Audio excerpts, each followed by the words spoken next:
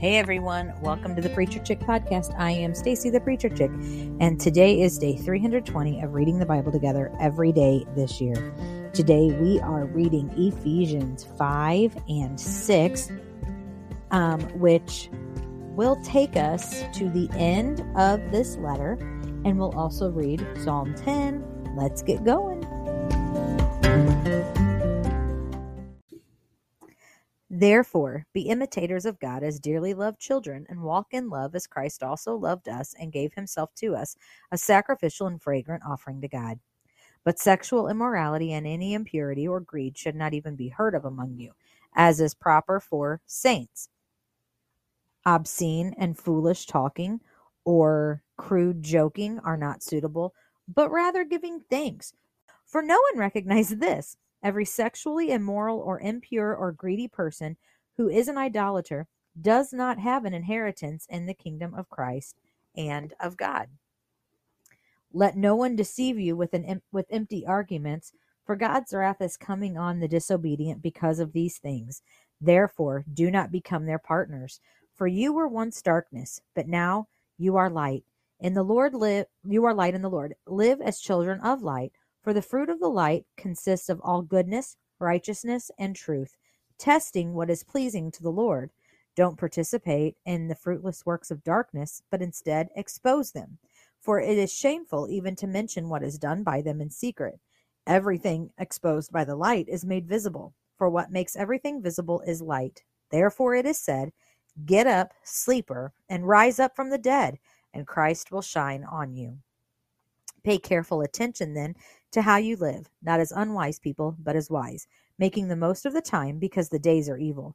So don't be foolish, but understand what the Lord's will is, and don't get drunk with wine, which leads to reckless living, but be filled with the Holy Spirit, speaking to one another in psalms, hymns, and spiritual songs, singing and making music with your heart to the Lord, giving thanks always for everything to God the Father in the name of our Lord Jesus Christ, submitting to one another in the fear of Christ. Wives, submit to your husbands as to the Lord, because the husband is the head of the wife, as Christ is the head of the church. He is the Savior of the body. Now, as the church submits to Christ, so also wives are to submit to their husbands in everything. Husbands, love your wives, just as Christ loved the church. Just as Christ loved the church and gave himself for her to make her holy, cleansing her with the washing of water by the word. He did this to present the church to himself in splendor, without spot or wrinkle or anything like that, but holy and blameless. In the same way, husbands are to love their wives as their own bodies. He who loves his wife loves himself. For no one ever hates his own flesh, but provides and cares for it, just as Christ does for the church, since we are members of his body.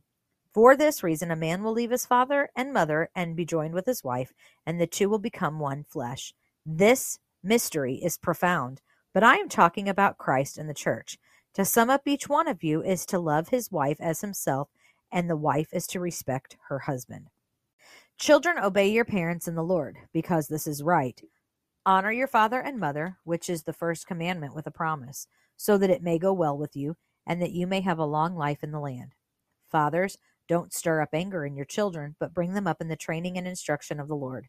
Slaves, obey your human masters with fear and trembling in the sincerity of your heart, as you would Christ. Don't work only while being watched as people pleasers, but as slaves of Christ. Do God's will from your heart. Serve with a good attitude as to the Lord and not to people, knowing that whatever good each one does, slave or free, he will receive this back from the Lord. And masters, treat your slaves the same way without threatening them, because you know that both their master and yours in heaven, and there is no favoritism with him. Some of my favorite verses coming up. I say that a lot, but it's true. I got lots of favorite verses because it's the word and it's powerful. Finally, be strengthened by the Lord and by his vast strength. Put on the full armor of God so that you can stand against the schemes of the devil. For our struggle is not against flesh and blood, but against the rulers, against the authorities, against the cosmic powers of this darkness, against evil spiritual forces in the heavens. For this reason, take up the full armor of God, so that you may be able to resist the evil day, and having prepared everything, to take your stand. Stand therefore with truth like a belt around your waist, righteousness like armor on your chest, and your feet sandaled with the readiness for the gospel of peace.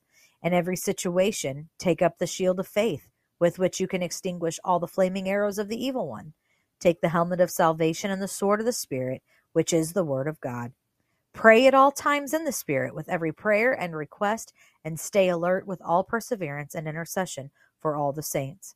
Pray also for me, that the message may be given to me while I open my mouth to make known with boldness the mystery of the gospel. For this I am an ambassador in chains. Pray that I might be bold enough to speak about it as I should. Tychicus, our dearly loved brother and faithful servant in the Lord, will tell you all the news about me, so that you may be informed.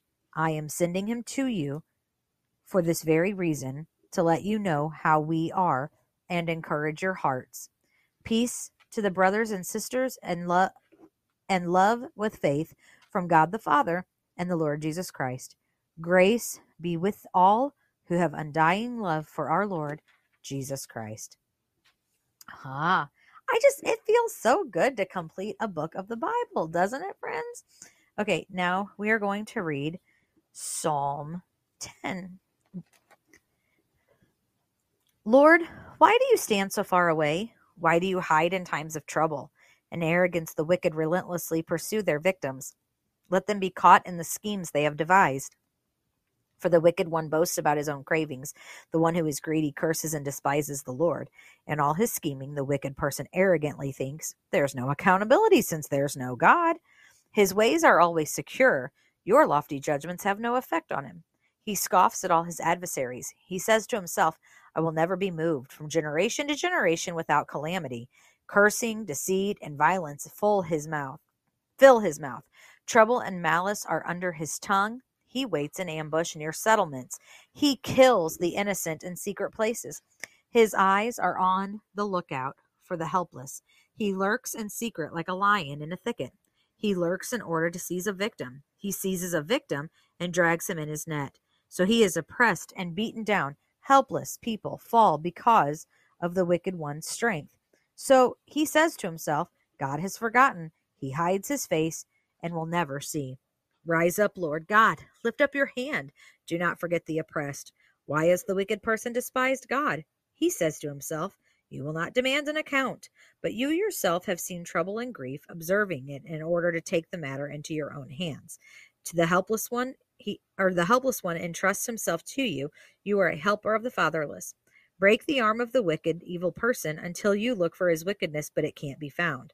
The Lord is king forever and ever. The nations will perish from his land. Lord, you've heard the desire of the humble. You will strengthen their hearts. You will listen carefully, doing justice for the fatherless and the oppressed, so that mere humans from the earth may terrify them no more. And that's it for today, friends. Be sure to come back tomorrow as we continue to read the Bible together every day. I'll see you then.